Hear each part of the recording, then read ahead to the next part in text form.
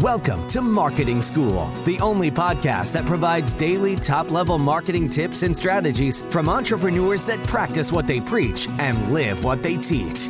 Let's start leveling up your marketing knowledge with your instructors, Neil Patel and Eric Siu.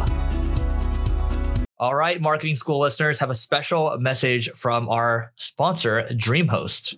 If you want to rank higher on Google, you want to make sure your website loads super fast. Check out DreamHost. Not only is their solution super affordable, it'll make your website load faster, and they have amazing tools and support for your business to ensure that you grow and succeed. Welcome to another episode of Marketing School. I'm Eric Siu. And I'm Neil Patel. And today we're going to talk about how long it really takes for a business to be successful. So Neil, your first business, ACS Marketing Consulting, Advanced Consulting Services? Yeah, that's right. Yeah, there you go. Silly name, but... Yeah, but hey, in the yellow pages, it's good. Okay? That's right, because we're just like, what's going to be at the top? Yep.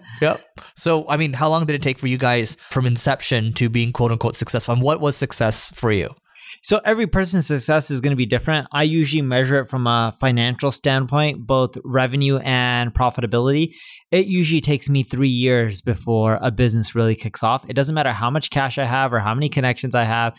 It typically takes me 3 years, almost every single time at minimum, before I really start hitting a point where things start growing. It's without fail, it's 3 years. It's like there's always the first 2 years of suck. And then the third year is like, oh, I'm starting to see something, right? But this is why most people give up on businesses, because they can't take the pain for the first like 2 years or so. But the third year, like an example right now, ClickFlow, we're actually approaching our second year now, but it's actually starting to roll. Like it's starting to get faster and faster. But the first like year and a half, like, you know, my co-founder and I, we had some pretty big fights, but it all ends up working out, right? Like if you can tough it out through co-founder relationships, and then, you know, you can continue to work through it and then continue to solve problems, talk to customers, almost without fail, it's going to start to work. And I think about Single Grain, when I first took it over, this was back in 2014. After the first year, we went all the way down to 1 employee, and I almost tapped out in 2015. I almost gave up completely on the company. And Neil was right. Neil's like, you should probably give up. He was right. After the first year, completely, like, I was like, oh my God, he's right? In 2015, almost like ended up moving to Texas. Remember that? Yeah. And then, well, I told you to give up before you even took over the company. Yeah. But it got worse and worse and worse, right? But eventually you made it work out. But going back to the 3 year thing, like if people know this, it's like, yeah, the 3 year mark is generally true, because in 2016, that's when I really started to give it a go. And then, you know, it is where it is today, and it's continuing to grow, right? Technically, you were giving it a go from day one. It was just, it took you till 2016 to really start to see that inkling of quote unquote success, right? And so how about for Crazy Egg and for the other businesses that you've done? Crazy Egg, 3 years. Ubersuggest, getting close to finishing my second year. I'm not even on my second. That one's much faster. No, still it loses money. What a success, right? Oh, that's right. Different definition, yeah. So it'll probably take me 3 years as well. You know, NPXL based out of Utah. It hasn't been a year yet. It'll take another 2 years really and before NP Digital. It'll take another year at least. But the funny thing is I can grow really fast.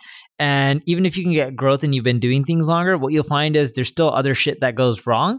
So it usually takes 3 years because you got to still fix things and create a lot of processes, streamline.